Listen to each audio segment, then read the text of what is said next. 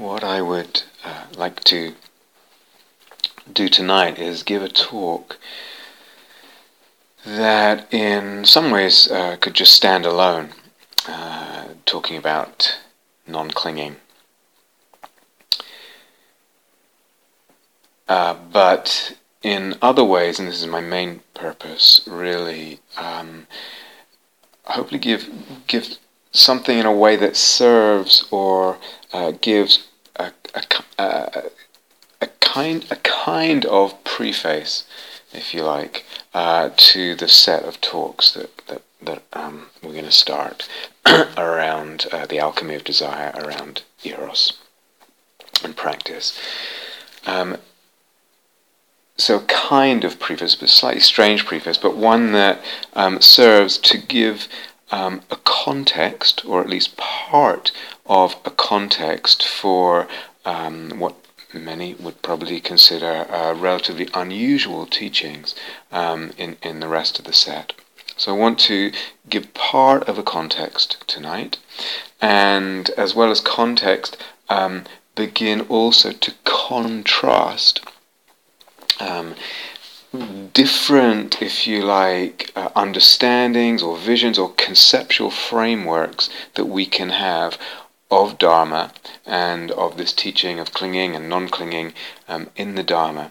And that's, if you like, the main point, to begin to contrast something, because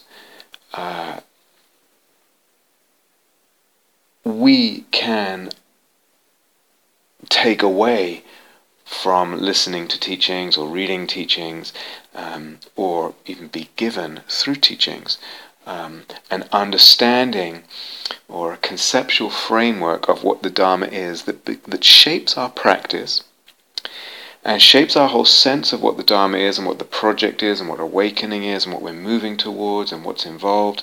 An understanding, conceptual framework that is certainly helpful to a degree for many people, and certainly freeing to a certain extent, again, for many people, but that also shuts doors. This is the contrast I want to make between different understandings, different conceptual frameworks, one of which, if you like, or a group of which, I would say, helpful as it is, freeing as it is to a certain extent, also ends up shutting doors. Doors that, if you like, open to a much wider and much more radical freedom and beauty and openness of being and of the sense of existence. So, part of the context, begin to contrast some different large-scale understandings and where they might lead or what they might block off. Actually, I think I've pretty much talked about all of this before and certainly written about much of it, and I don't particularly like to repeat myself. I don't see the point if it's already out there, generally. Would rather move on to new stuff. But so a lot of this will be quite brief. It's also, not all of this, but much of it is widely available. There's probably not a Dharma teacher alive, and certainly not an insight meditation teacher, who doesn't talk about clinging in certainly at the one of the levels that I want to talk about. So some of it will be moving through territory quite briefly because of those for those reasons. But I do want to draw out a couple of things, a couple of main points that I've maybe only mentioned before here and there, important as they are, again, for the sake of context and for the sake of contrast. So when we look in the Pali Canon, the collected teachings of the early teachings, the teachings of the Buddha, historical Buddha. We find a lot of different words, like English, a lot of different words. Like English, we have passion, desire, craving, greed, clinging, grasping, many words. English is a very rich language. And similarly in Pali, in the language of the Buddha, we have a word like raga, which actually is meaning to color or to dye, the coloring, like especially rouge. It's related to the word red, to make rouge. But it really means passion, excitement. This later on, we'll emphasize this, that passion colors something. When we color things red, we become impassioned, or passion also colors things, so there's a link there. But there's this word raga, usually translated as passion or lust. Kama, K-A-M-A, can have two meanings. One is the object of sensual enjoyment. The object, so something that is sensually pleasing, but also sense desire. The verb kamati means to desire or to crave. There's the word lobha, L-O-B-H-A, which can be translated as greed. Geda, also translated as greed. There's a word chanda, which is an interesting word, because sometimes you can talk about chanda, for example in Pali called hitta chanda, as the effort to do good, or hitta is what's useful or suitable or beneficial or friendly. So when we talk, for example, in metta practice about well-wishing or doing good in the world, is hitta chanda. Chanda is really impulse or intention or will. It could be virtuous, or it could be a virtue or a vice. The motivation to accomplish, it means all that. It can also mean excitement, and related to impulse there. So sometimes people want to make a distinction. Chanda is positive because it's good intention, or it can be good, and words like raga, kama, lobha, etc., these are negative words. They lead to suffering, they are unskillful, etc. However, there are also plenty of instances in the Pali Canon where, for instance, Sariputta in the Samyutta Nikaya says, chanda raga, desire and lust, these are fetters. Okay, so chanda there is not qualified, it's just saying it's a fetter. There's words like tanha, which usually translated as craving, and upadana, clinging, usually translated, or attachment. This is quite an interesting word because it also means literally fuel, or that which supports something. So it can be grasping, hold on, clinging as something that supports. And what does it support? It supports suffering, but as we go deeper, we'll see that it supports a whole lot more than that. Supports the sense of self, supports the very sense of reality, supports perception too, supports any experience. It's fuel for experience. This is taking the whole thing to another level. We'll come back to this. But there are all these words in Pali, and in the Pali Canon, one way or another, the Buddha says the path leads to the end of, and he uses any of these words, any of them. So in a way, they're kind of used interchangeably. We can certainly make distinctions and try and carve out distinctions there, but generally, although there are distinctions, generally they're pretty much interchangeable. And the Buddha and the teachings say they are all fetters. Kama, tanha, geda, raga, lobha, passion, lust, craving, desire, etc., etc.,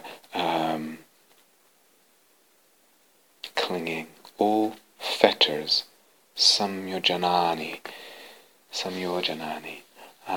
which means fetter, something like yoke, like an oxen or a bullock that's ploughing a field has a yoke to pull that on. It's something that imprisons.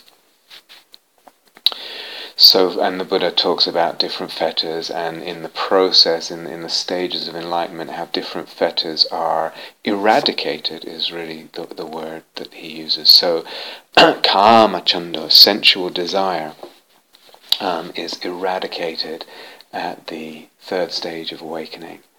And at full awakening, full enlightenment, arahantship, the raga, rupa raga, the passion or the lust for material existence, for material birth, for forms.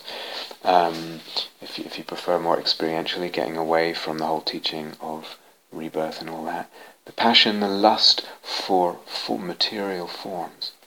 And arupa raga, the passion, the lust for immaterial realms or immaterial jhanas, or if you do the whole rebirth thing, rebirth in a formless realm.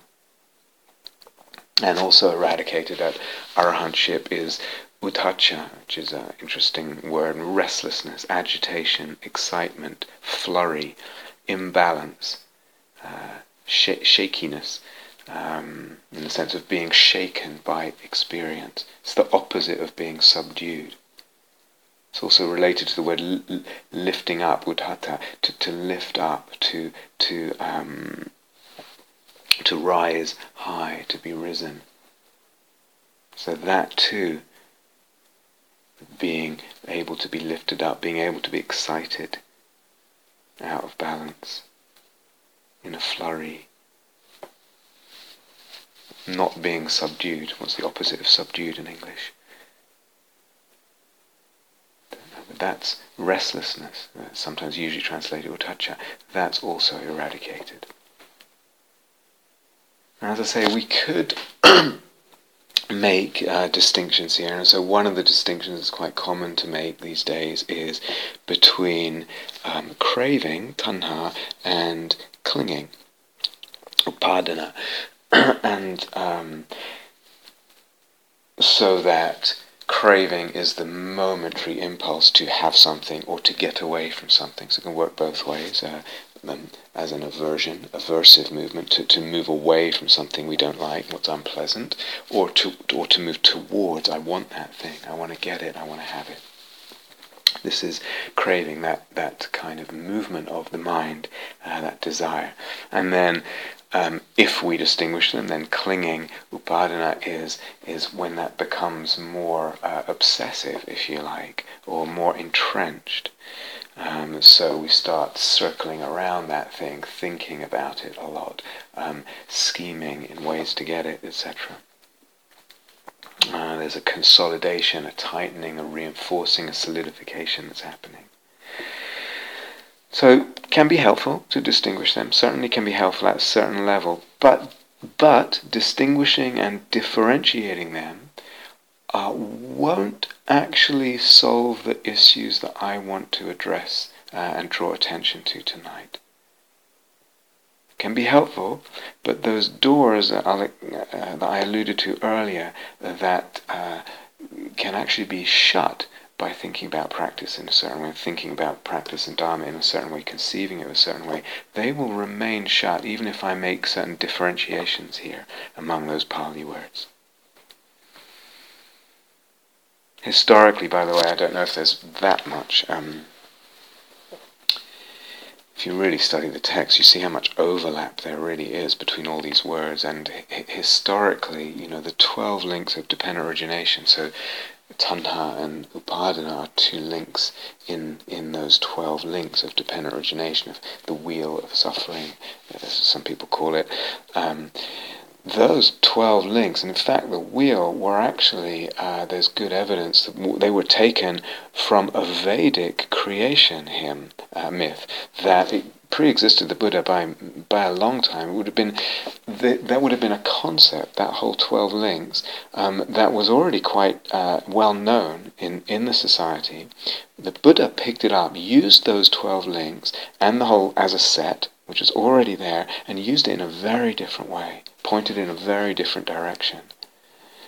And one would think, well, if the Vedic hymn had 11 links, would there be certain distinctions, or would the Buddha have picked up a set with 11 links? Sometimes he talks about dependent origination with 10 links. It's other times he adds ones, they overlap. So the whole sort of project of getting, and I'll say more about this tomorrow, the whole project of getting to picky about fine distinctions and trying to carve out this kind of clarity. Sometimes it's helpful, sometimes it's actually not that helpful. Why bother? It actually doesn't open what needs opening. So there's a little caution there. But for what I want to get at tonight, it actually does not help that much.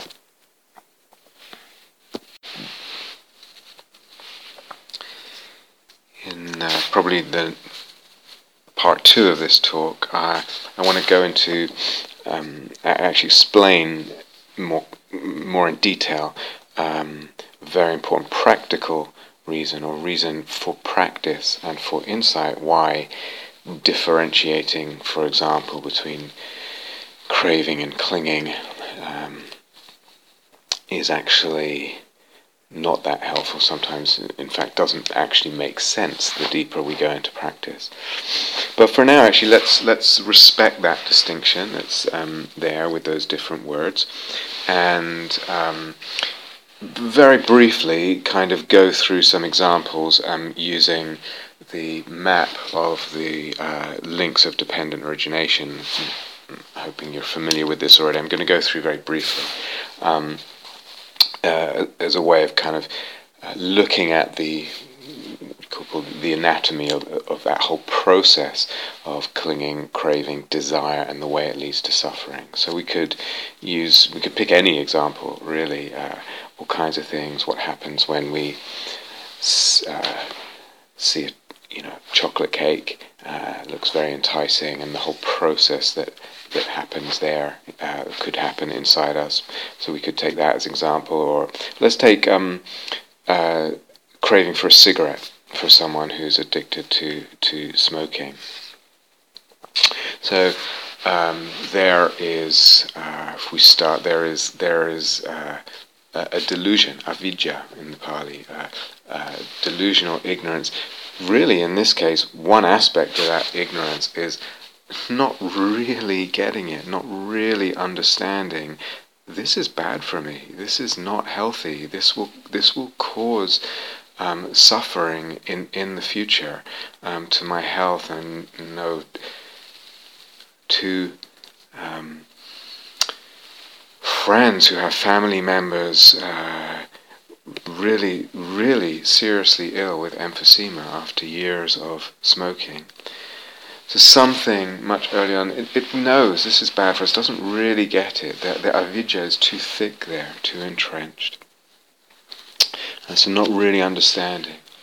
And there's sankhara, the second link, this kind of habit formations, if you like, or tendencies. So all the habit of moving to reach for the cigarette pack, to light up, the whole if you like, momentum that gets wired into the nervous system, into the mind, into the body, that habit of doing that, those habits involved in that, maybe the habit when we feel a little bit uneasy, that's the impulse to reach for the cigarettes, a little socially anxious, or just after dinner to relax, or whatever it is. But these habits are part of the sankharas.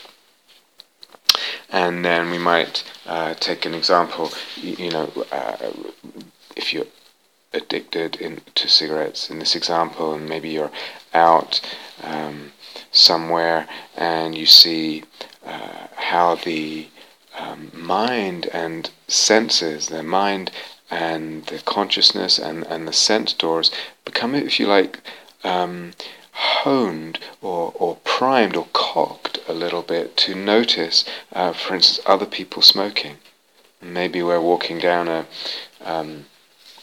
city street or sitting outside in a cafe at night and we see other people smoking, and the craving arises so easily. The craving, just this little impulse, this little sort of contraction, I want. Maybe it barely has a thought at first, but there's a movement, a kind of grasping movement of the being, this craving.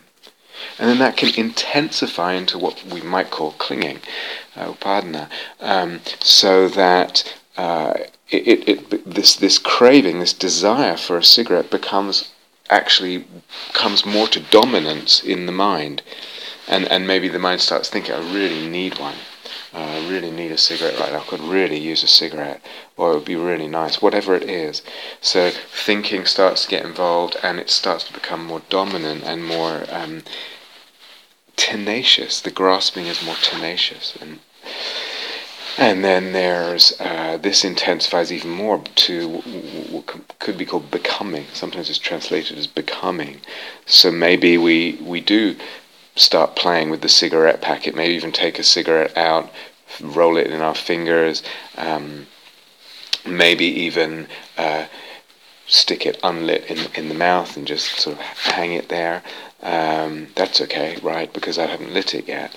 And maybe we say to ourselves, just one, I know I was going to quit, maybe I can quit tomorrow or whatever. And the mind starts justifying something to itself, justifying this whole mechanism of desire in its wily ways.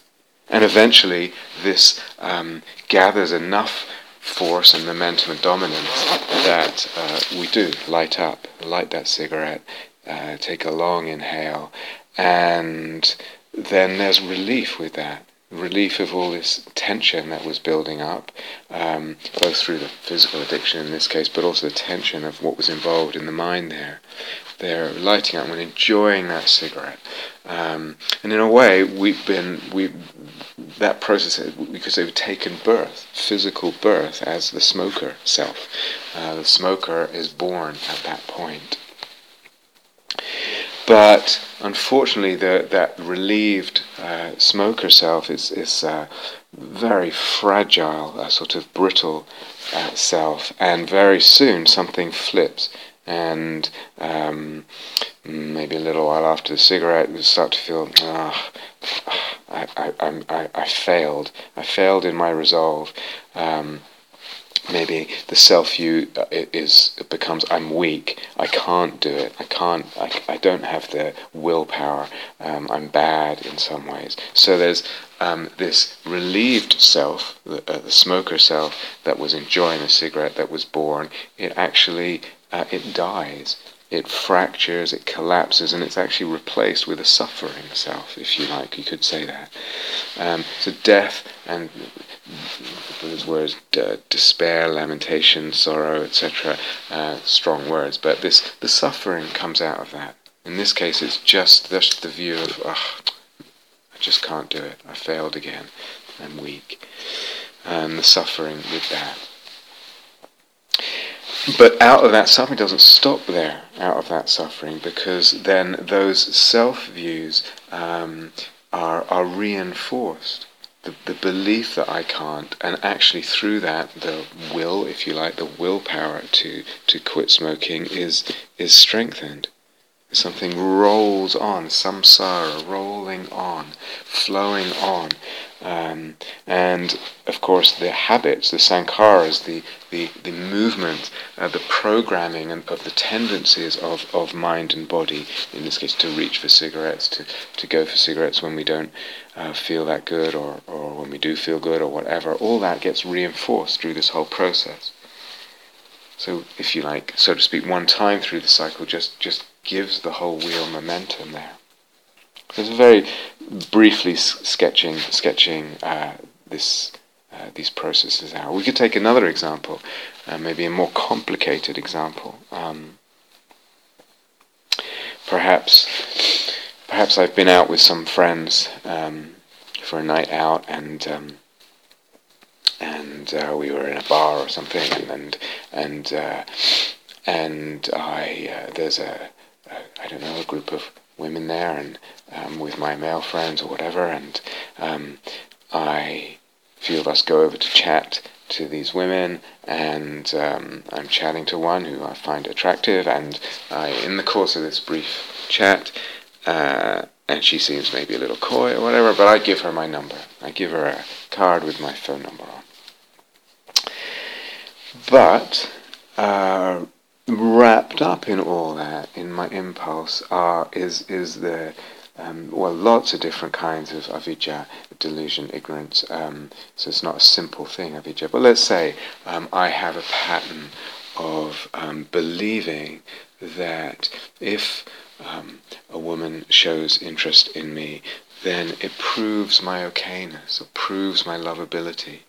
So there's some belief that something here will prove something about the self. There's all kinds of delusion. Maybe that's my particular pattern. So there's an aspect of the delusion that has to do with my belief in what would prove my lovability. And even in that, you can see that's got all kinds of components involved in that delusion.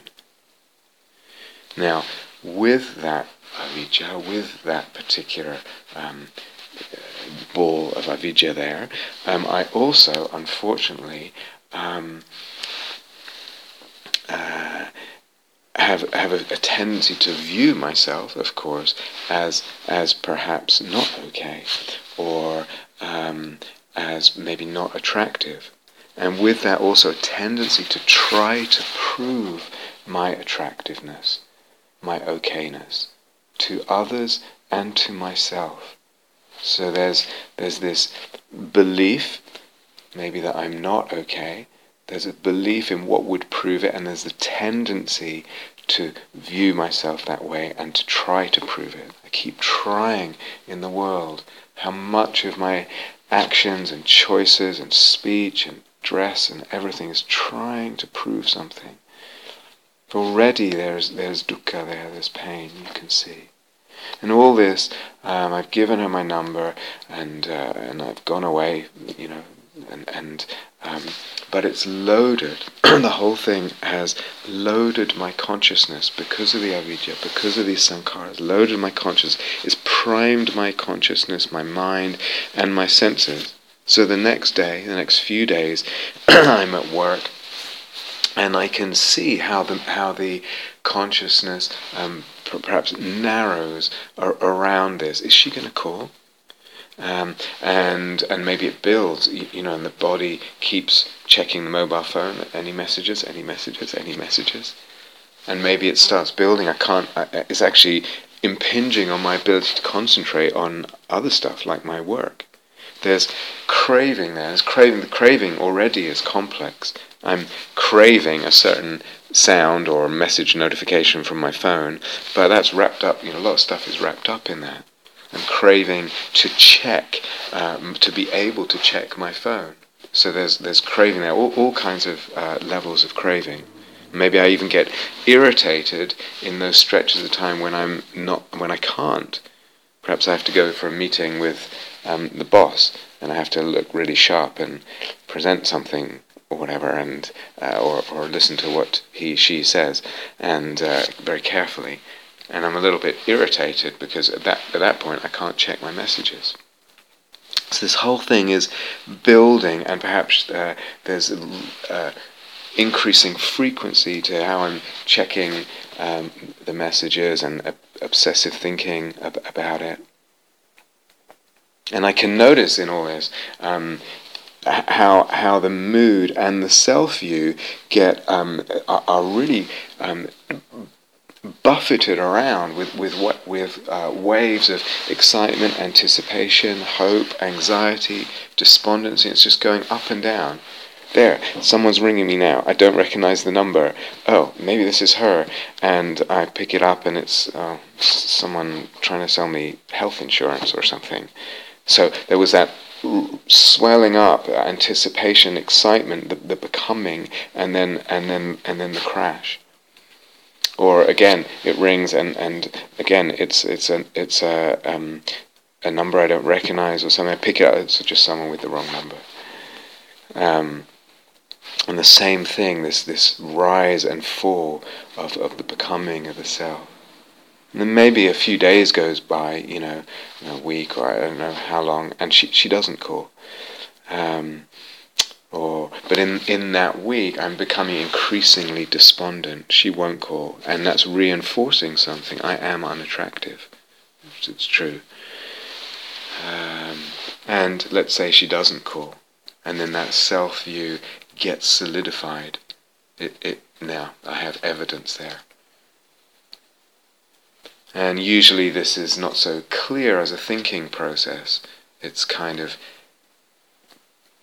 jammed together like spaghetti that has kind of melted into each other. It's not so okay. She didn't call, therefore I'm attracted. Therefore I'm unattractive. Something's happening in the whole mind. It's getting compressed and mixed up and confused and oppressed. But basically she didn't call, and this self-view of being somehow not okay, somehow unattractive, has been solidified through this whole process. And then a little more time goes by, a week or a couple of weeks or whatever, and that whole painful self-view that has become so jammed and dense and heavy and painful, that actually just over time, being involved in other stuff, etc., having other things demand my attention, preoccupations, etc., distractions, whatever, it gets a little less solid, a little more broken up, a little less intense. There is the breakup, or the death, if you like, of that self-view to a certain extent. In this case, it's a negative self-view that's dying. But still, so there's some relief, but still the what the Buddha called the asavas, the outflows, the effluent, actually it's related to the word for sewage, the effluent, the outflows from all that.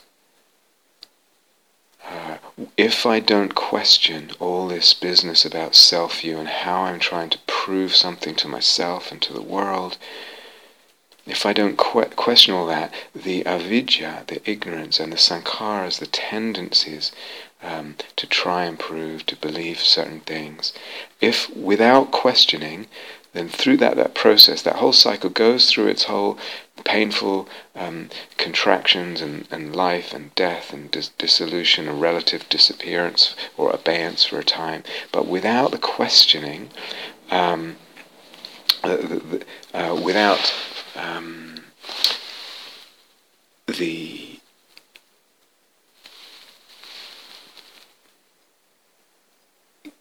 questioning of my belief that I need to somehow, there's one way to address this sense of unattractiveness or not okayness, and that's by proving it. Without questioning all that, I'm just reinforcing. The whole pattern gets reinforced. So it rose up, it got solid, it dissolved over time, but because there was no questioning, the whole thing just got reinforced. The seeds have gotten bigger. So the next time it comes back, it's just perhaps even a little bit stronger.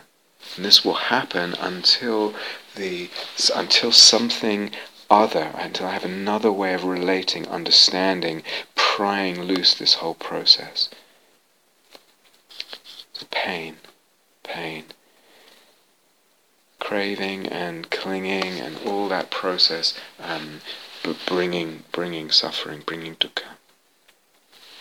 Now sometimes what we crave is actually what the Buddha called is vibhava tanha, a craving for kind of non-being, for kind of like extinction. Sometimes we have that just when we want to go to bed at night. So there's a craving, I just want to turn everything off. I've had enough of the day, you know. But sometimes in really strong instances, for instance, someone wanting to just get completely plastered drunk, there's something seeking a kind of oblivion and a kind of dissolution of the self in that wish there. We seek obliteration, oblivion, a kind of extinction. Vibhava tanha. Sometimes what's happening is in the object that we seem to be craving, maybe it's the chocolate cake or whatever, that there's actually a painful emotion underneath.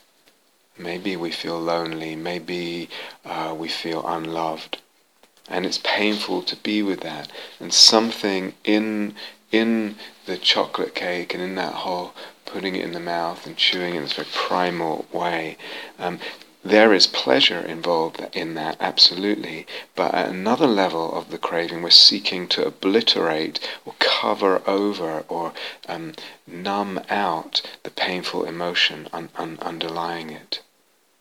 It's quite common with, in relation to food. So it's complex, all this. There's different forces operating, if you like, different intentions operating. Or also what happens, and this is interesting too, is that if we pay attention to this, actually craving itself is uncomfortable. There's a kind of pressure that builds with craving. I want that thing, like with the cigarette example, or it could be chocolate cake, whatever it is, and that craving itself is dukkha. It feels uncomfortable. So that what we end up actually wanting by the time we have access to the cigarette or the cake or whatever it is actually is as much the pleasure of the cake as it is the relief of the pressure, the bursting of that uncomfortable bubble of pressure of the craving, so that we're seeking a kind of obliteration of the pressure, the uncomfortable pressure of the craving. So all this is can be involved in what's going on for us with craving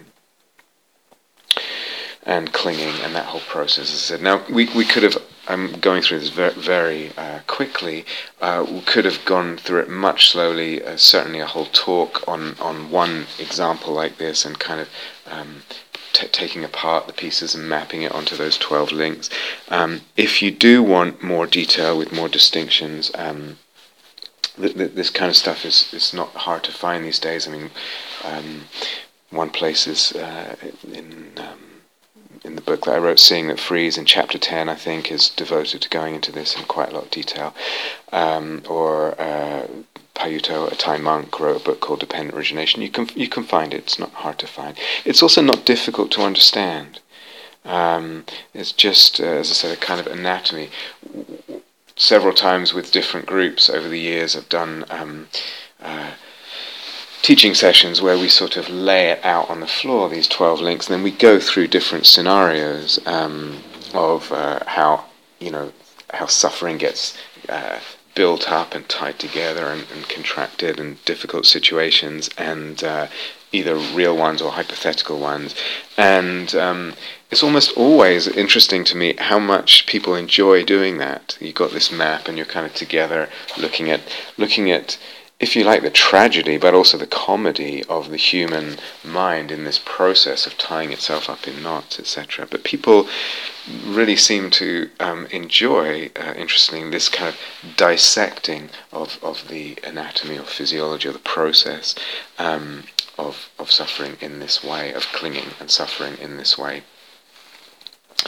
And partly it's because something in the human mind seems to like chopping things up and mapping them out and feeling like, oh, there's this word that the Buddha used and there's this in my experience, and I can kind of map them together, and it seems to us that we recognize something of a truth here, and so we have the feeling, I've understood something. I recognize a component of the process and I understand it. So we often enjoy that feeling. I'm sometimes not at all convinced that seeming recognition and seeming so-called understanding actually makes much difference. Is it really helpful? What we really need here is practices to be able to actually pick up these concepts, if those are the concepts we're using, and really practice with them.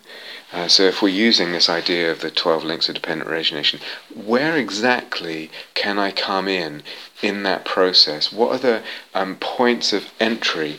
And there are various points of entry that I can come in and actually contemplate in a different way, in the moment, or pay attention, bring my mindfulness to bear on a certain link or feature, whatever it is, in ways that actually make a difference, relieve suffering, disband to a certain extent some suffering.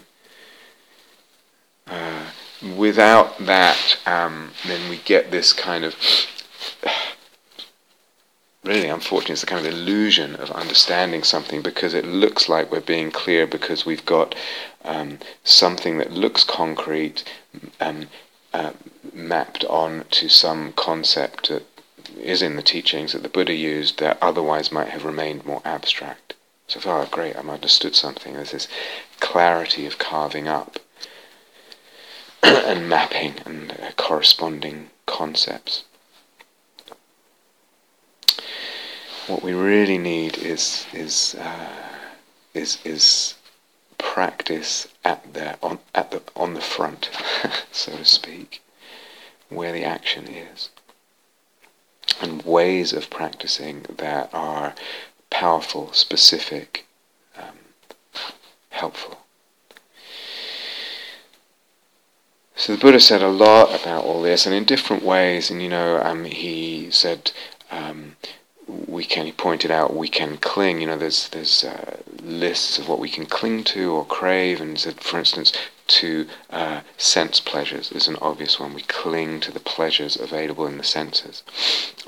We cling, he said, also to our views and opinions. We cling to our customs and habits, wherever they come from. They're personal or more social or cultural or religious or secular, cultural, whatever.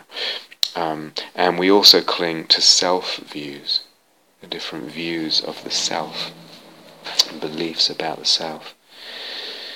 So all that's there, and sometimes people do dissect this anatomy and present it as a teaching, or try and approach the teachings that way. And sometimes all this is there, and the Buddha's making all these distinctions, etc. And what we take as a message is this teaching: just let go of everything. Just let go of everything. And even as I say it now, you can recognize it's like, it simultaneously feels like a hugely tall order, and at the same time it's so attractive as a teaching. It's so simple. Just let go of everything. Just let go of everything. And we love, something in us loves simplicity. Something in us is seduced by simplicity and simple teachings and simple solutions. Even if we acknowledge that that's very challenging. It's a very simple message. Just let go of everything. Just go with the flow. Be with the flow. Just be in the moment. Be in the present. But don't even cling to that idea. Just be in the present. Very simple. And the attraction of what I've called simplism in other teachings, in other talks I've given. I'm going to say, in this just let go of everything, then liberation has nothing to do per se with an experience or any experience. So you get the instruction, don't try to repeat experiences, even if they're wonderful, insightful experiences and openings and mystical experiences and all that. Don't try to repeat, that's just clinging. Just let go of everything, let go of everything. Liberation is a relationship of non-clinging with experience. That's what liberation is. Liberation is non-clinging. So it's not an experience, it's a relationship. So very enticing and attractive, the simplicity of that teaching. And then people are different. They may take some of those divisions that the Buddha talked about and take them as areas of investigation. But just basically, the teaching is basically let go of everything. Just let go of everything. And of course, we can be, some people are completely over simple, so almost not even going into any tools of how we might even let go of everything. But generally speaking, we offer tools, and tools are offered. So the first one would be, well, for a start, how do I notice craving? Do I even recognize the experience of craving? Because how can I let go if I don't recognize it? So that's an important aspect here. It's an important question. How do I notice craving? How do I notice that movement of desire or clinging, whatever we want to call it? Well, one obvious way is my thoughts tell me. So I have to be aware of my thoughts. My thoughts tell me when they keep returning to this same object. When I hear the mind say, I want, or even more, I need that chocolate cake, or whatever it is.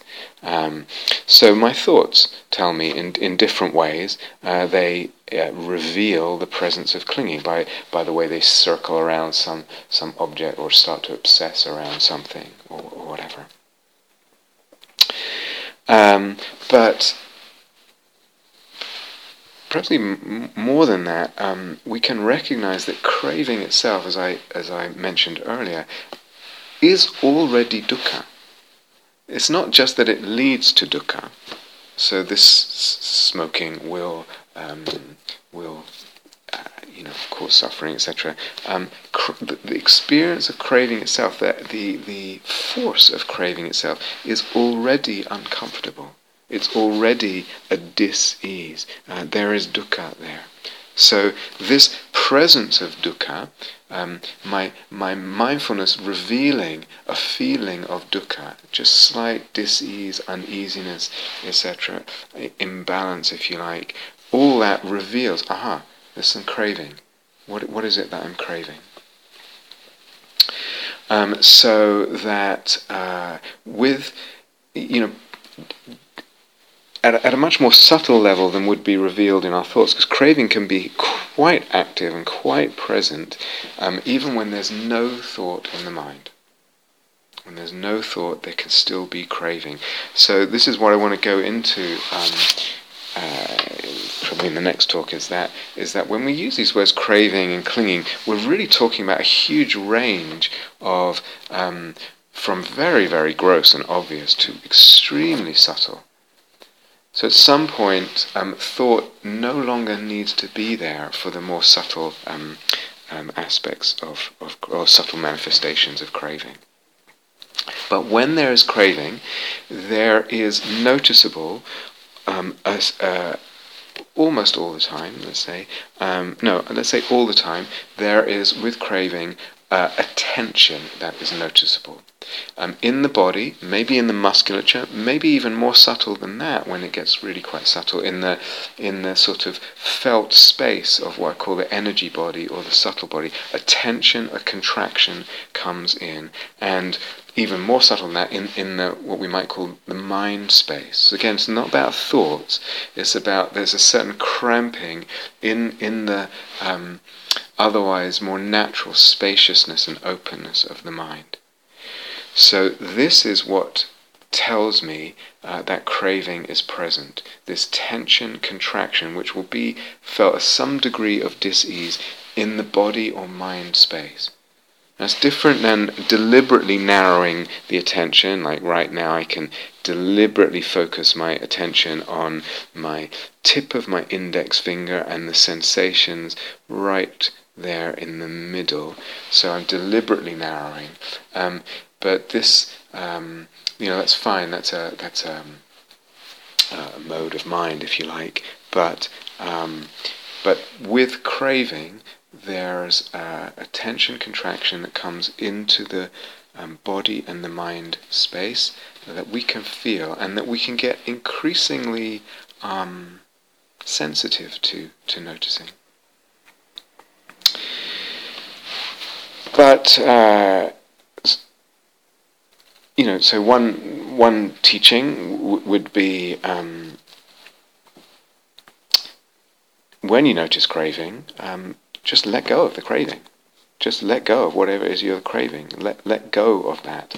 And again, sounds simple, and it might work sometimes. Sometimes this might work. It's just let go of wanting the chocolate cake. Just let go. If I'm attached to views, so and so said this, but I think that's wrong. It's like just let go of it. So that's one kind of instruction, is just notice it and let it go.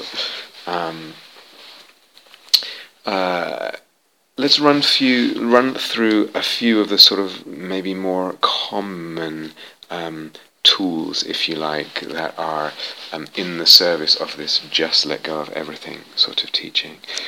So one is notice it and let go of whatever the object that you're craving is, or whatever you're clinging to, which sometimes works, and as you will all know, sometimes does not work. A second would be to use some skillful reflection. So here's this thing, maybe it's that chocolate cake that I'm keep and notice there's this craving towards it, whatever, and just to reflect, for example, common teaching on the impermanence of sense pleasures. So I'm going to eat that slice of chocolate cake, or 3 slices of chocolate cake, whatever it is, and then an hour later, either I'm going to have a tummy ache if I've eaten too much, or it will just be gone. It's like, where did it go? Where is that? Where is that pleasure now? How much lasting fulfillment can it really give me? So this is a very common teaching. It's just reflect on the impermanence of sense pleasures, of what we're clinging to. And if it's clinging to views and opinions, it's just actually, again, reflecting, well, how many times in the past have I changed my view? Sometimes to a diametrically opposed one. And oftentimes I have views and opinions about things that I actually don't really know. If I'm really honest, I don't know what the truth is there. And I'm so attached to my view and my opinion. And just to reflect, I don't really know. Or my view might change. Or to reflect, here's this clinging, here's maybe this obsession about something, or again, whatever, the chocolate cake or whatever. Is this clinging, or this obsession, or this thing that my mind keeps chewing over, is this really taking me where I want to go? So I could go down this road of thinking about this, obsessing about it, worrying about it, fretting about it, etc. What will I have at the end of that? Will I have what I really want? Will I have peace? Will I have fulfillment? So these are some very, again, I'm going through very quickly, and we will touch on these in the instructions, but you can find all this in plenty of other places, so I'm just kind of running through it, as I said, to set a context for the other material that I want to touch on. But this is very common. I and probably every teacher, every Dharma teacher has given these kind of teachings. But that would be the second, skillful reflection. The third possible tool is to become acquainted with, through mindfulness, acquainted with what we call papancha, P-A-P-A-N-C-A, papancha, or proliferation, exaggeration, hype, storytelling that goes on, that the mind gets into when it gets really crazy about something. So I didn't really elaborate, but for example, in the example where I gave the woman my number, and then the whole story building and hype around it, or maybe it's something that we want and or that's really terrible if it happens, and there's a whole identity view and story and history and hyping up of the self and the issue involved, and we can see this happening this is another thing on retreats, how happy people are to hear stories, funny stories of papancha. It's a relief. We realize, I'm not the only one to be crazy that way. But just hearing these stories, or just, it's not going to cut the mustard at a very deep level, but at any rate, we begin to recognize, our mindfulness begins to get more familiar with these times and states of mind when the mind has just got into a complete spin. And we could say, using language a certain way, that when it's in this state of proliferation and storm building a storm in a teacup, we are fabricating. The mind is fabricating. And instead of being with the basic experience of something, here is this contraction in my chest, and instead of just being with the sensations, I'm bringing in a whole story of my patterns of closed-heartedness, and that has to do with my mother and her mother and all this stuff, and something that's at one level just some sensations that will pass, has become this whole heavy story that it's absolutely terrible. I must get rid of this, and etc., etc. And afterwards, when it dissolves a little bit, we begin to see, we were fabricating something. There was this papancha state, and this whole web weaving of complication and elaboration and proliferation around self and around issue and all of that. And there's fabrication. And in contrast to that, when we're just so-called simply mindful, we can be, there's the sensation in the chest, it's contraction, it's unpleasant, and we can be with that sensation in what we sometimes call bare attention, and that state of mindfulness and of so-called bare attention is a state of no papancha and no fabrication. We're just with the thing as it is. And through repeated mindfulness practice, we actually get more of a taste for this, more of a taste of living and without papancha, not caught up in the maelstrom in that teacup, not entangled in the sort of cobwebs and the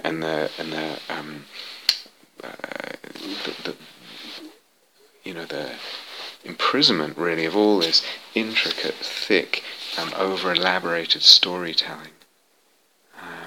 So a degree of clinging and craving is released when we let go of that papancha, and we're with things more in the way of what we could call simple mindfulness, or we could call bare attention, or we could say being with things as they are, simply. But so that simple mindfulness practice, in contrast to papancha, and seeing that, or seeming to see that we're not fabricating when we're mindful, that's a skillful tool too. Another one, a little bit more precise, if you like, is, so let's take a negative example. For example, the craving to be rid of something, what we call aversion.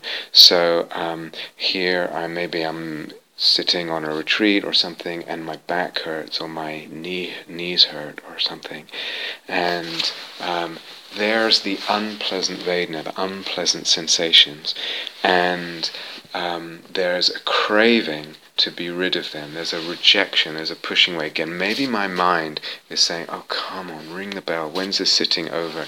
And spinning all kinds of stories about, again, I have this pain because I'm such a contracted human being, and etc., etc. Other people don't have it, whatever it is. But maybe even without thought, as I said, there's no thought, there's just this pain and this energetic push, rejection of that experience, a kind of tensing of the being, of the body and of the mind to get rid of, to hold it at arm's length, to push it away. And this, again, we can feel, we can notice. And one skillful strategy is actually just to come to train the attention and just see, can I hold it right at that point in the body where the unpleasant Vedana are just coming up like a fountain, moment after moment. There's that unpleasantness, an unpleasant sensation, in my back or in my knee or whatever it is. And looking at that way, and kind of, intent, but with some relaxation as well, in a kind of balanced way, just honing, training, focusing the attention just as much as I can at that kind of fountain, if you like, of moment-to-moment unpleasant Vedana. And then I'll notice the craving go with that. So there's the unpleasant Vedana, there's this rejection, and they kind of go together. But what I can, so there's this, let's say, the arising in the unpleasant, and then this kind of impulse of rejection, this energetic push away. And of course, I can see this with pleasant sensations as well. Sometimes it's really interesting eating and watching this movement. Here's this delicious food that's being maybe again on retreat cooked for me, or I cooked it for myself at home, or whatever it is, and I'm eating, and I'm really paying attention to the arising of the pleasant sensations in the mouth. The food is in my mouth, and then I can still notice, curiously, how something in the being, in the mind, is kind of grasping. It's like this movement of grasping, movement towards, to hold, to grasp, to hold onto, to encompass those pleasant sensations. So I see the pleasantness, and I see this impulsive, energetic movement to grasp. The food is already in my mouth. And the pleasantness is already there, and there's still this grasping. So I can see it either way, and I begin to, or I stay steady at the Vedana, and then what happens is that, and again this is separating notions of craving from clinging. I see the craving, the impulse arise, but it doesn't build up so much. So I can just stay, for example, with this pain in the body, this moment-to-moment arising of Vedana, and just watch these little bursts of impulse, of craving, of rejection, of pushing away arise. But they just sort of arise and they subside. They arise and they subside. And this consolidation and building of that, and solidification, entrenchment of that into what might be called clinging, it doesn't arise, because I'm just staying closer to the Vedana and the craving. So that would be a fourth. A fifth is, again, relating back to what I touched on earlier, is to actually develop an ability where I'm paying more attention to the actual experience of craving, and noticing that pressure that is involved in craving. So back to the cigarette example, or the chocolate cake example, whatever it is. And here's the mind has the image of the cigarette, and then there's this, I can feel this pressure build of the craving, or maybe it's clinging. I can feel that pressure build in the body, maybe even more than the mind. And instead of seeking to obliterate and release and sort of pop that uncomfortable bubble of pressure by having the cigarette, etc., I'm actually learning, just give that some space. Just let that pressure kind of build, ebb, and it swells, and then I'll notice, it reaches a certain point and it just subsides again. And maybe it does that again, but what's happening there is I'm staying with it and giving it space. That's key. And I'm learning to tolerating. I'm developing my capacity to tolerate that uncomfortable pressure, so that I don't just have to give into it. And in time, what happens is, instead of getting reinforced, that force of craving, instead of being reinforced because I keep giving into it, because I can't tolerate that pressure, I tolerate the pressure, it ebbs. Flows. It releases. It subsides. And over time, the very force of the craving, when it comes back next time, is a little less. So I'm learning the skill of tolerating. I'm also eroding that particular craving, and maybe the pattern of craving in general. So that would be a fifth option. And a sixth is more general, touching on what we touched on, elaborating a little bit more what we said before, is actually just paying attention to impermanence in general. Really being aware, anicca, everything is impermanent. Everything is impermanent. So this is so much the thrust of so much insight meditation. Just see that everything is impermanent. Just notice, how can you not but notice? If you're mindful, you'll see that things are impermanent, and we start to notice it more and more. And if we notice that things are impermanent, we let go. We see there's no point chasing things that will just be impermanent. There's no point clinging to things that are going to dissolve anyway, etc. So at least that's the theory, and there's a certain amount of truth in that. When we see impermanence, we let go. So the noticing of impermanence, the attention to impermanence, generally speaking, brings letting go. And maybe, and that would be a sixth possibility, maybe with that sixth possibility, we have times where we, eventually through practice, there are times where we see, wow, there really is just this process of impermanent things.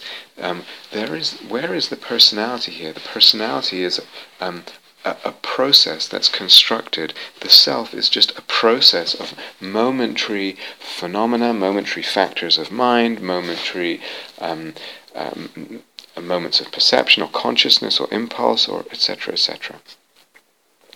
There is just this process of impermanent events or impermanent things, and I am like that, the self is like that, everything is that's all there is.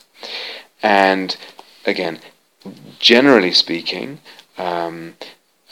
when we see that, a degree of fundamental avijja, fundamental delusion about reality, if you like, is cut away, and there's, generally speaking, less clinging, because there's, if you like, a less solidified, we don't believe so much in such a solidified sense of self. And sometimes that's what happens, and that does work.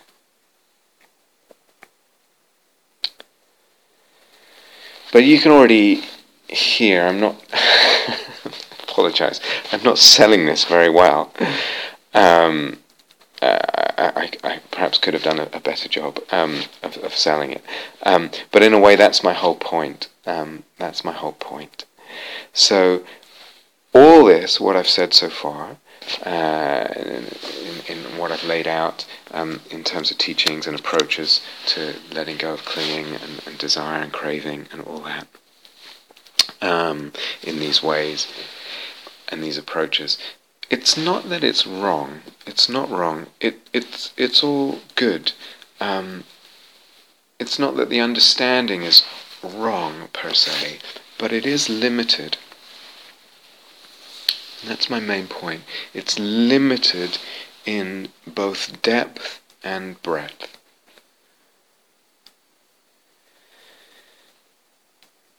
If we only respond to desire and only view desire, for example, with the lens, well, what can this really give me? Because everything's impermanent. Might as well let go.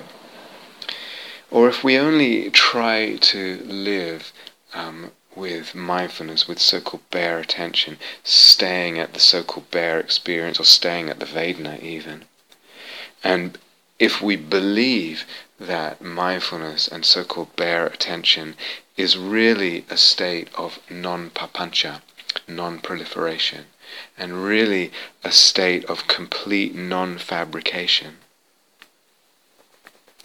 if this kind of more or less sums up my Dharma practice and what I'm trying to do and how I conceive of the Dharma, then I will have missed, and I will continue to miss the possibility of really deep insight.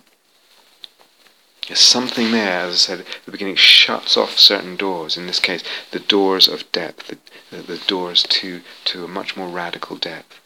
It also, living that way, viewing that way, those ways, is simply not always going to be helpful. There will be situations, there will be instances, there will be streams or threads in my life where it's very helpful, but there will be plenty where it just is not helpful. Just need some intelligence and some reflection to expose that fact. Plenty of threads in my life where it's completely not helpful to live with, to approach it with bare attention, to approach the dropping of desire, because what can this really give me? To believe I'm being with reality through mindfulness. All of that, there's a kind of, if I try and do that, if even with the sort of feeling of breadth and all-encompassingness, or especially if I have that feeling of all-encompassing, it's going to be, there's something a bit, I don't know, silly in it. Because as well as just simply discerning what are helpful and unhelpful desires in different situations, and very basic, we haven't even talked about that, but as well as that, so much more is possible. So much more is possible. So how do we think of the Dharma? Is the Dharma, was the Buddha just saying, let go, don't cling and live peacefully, let go and live peacefully? Is that what the Dharma is? Is that all the Dharma can be? Let go and live peacefully. Whose Buddha is that? Or is it, and this is what I want to go into in a bit more detail, is it, first of all, that through practice, through picking up this idea of clinging, craving, etc., and exploring it experientially with a certain, what I'm going to call practical intelligence, facility in practice, and I start to learn something about letting go of clinging through practice at deeper, what I call deeper and deeper levels, and something happens in that process. The whole world of experience opens up, dissolves, opens up to a completely different level, if you like. A mystical opening. Mystical openings, plural. You can see the whole world unbound. We open to the unfabricated. If we follow this thread of clinging in certain ways, or letting go of clinging, we follow that, subtler and subtler, deeper and deeper, we begin to we can know what is unfabricated, radical, different sense of existence, and we understand the emptiness of all things. Something very, very deep, very profound here. So if we, again going back to what we said before, if we even contemplating impermanence more and more rapidly in the meditation, mindfulness gets very intense. It's true that sometimes we're really intensely focusing on rapid impermanence very finely, and something can happen that can kind of pop that whole experience, and suddenly the walls are shattered, and the walls of the world are shattered, and we are opened to the unfabricated. No subject, no object, no thing, no experience in any kind of conventional sense, no space, no time, not just no past and future, no present. Something utterly, utterly transcendent and different. But I'm not quite sure how that happened. I was just contemplating impermanence and then something popped. And it might be that indeed, a certain freedom comes out of that exposure to the unfabricated, that knowing of that. But I come back to the ordinary world of experience, of ordinary appearances, and perhaps it's not really clear to me what the relationship is of that world of appearances to that world of non-appearance, of the unfabricated. Somehow I need to be contemplating this whole teaching about clinging, and practicing with the teachings about clinging in ways that let me understand something about the relationship between appearances and what we might call non-appearance, or the unfabricated. The relationship of this world of time, where it seems obvious that everything's impermanent, and the world of the timeless, not the world of permanence, but not the world of impermanence, the world of timelessness. What's the relationship there?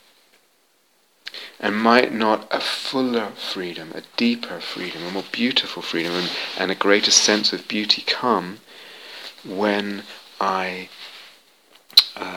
really understand, through approaching the teachings about clinging, practically, in meditation, in certain ways, in ways that let me understand this relationship of appearances to non-experiences, the relationship of the, if you like, the experience of non-appearance, the experience of the unfabricated, of the timeless, to the world of appearances, experience, conventional experiences, and time.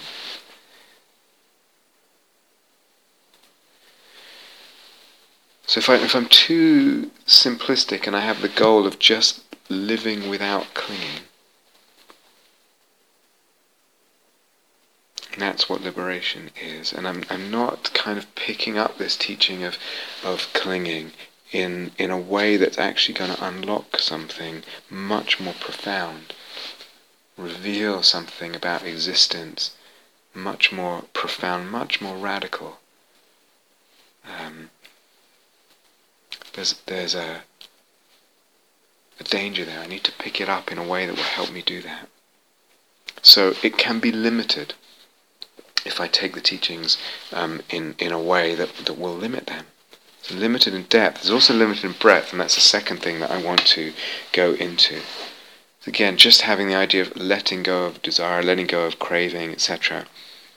Even when we differentiate wholesome and unwholesome desires, even then, what I would like to go into is there will be something in that way of approaching things, something in that attempt, something in that conception of the Dharma, of what practice is and where it's leading, will not allow an adequate view of self, of others, of things, of the world, and also of desire itself.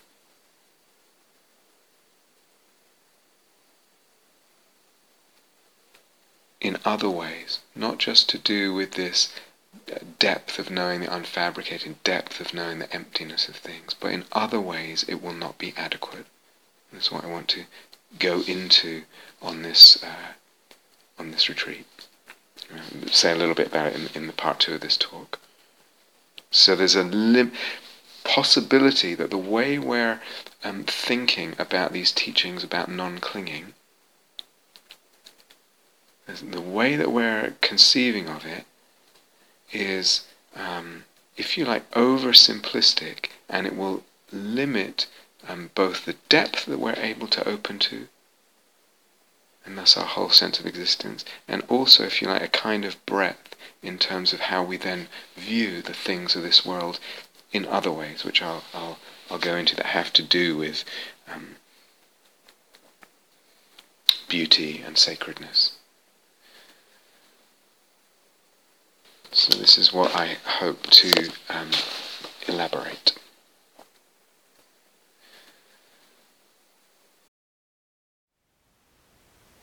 Thank you for listening. To learn how you can support the teachers and Dharma Seed, please visit dharmaseed.org/donate.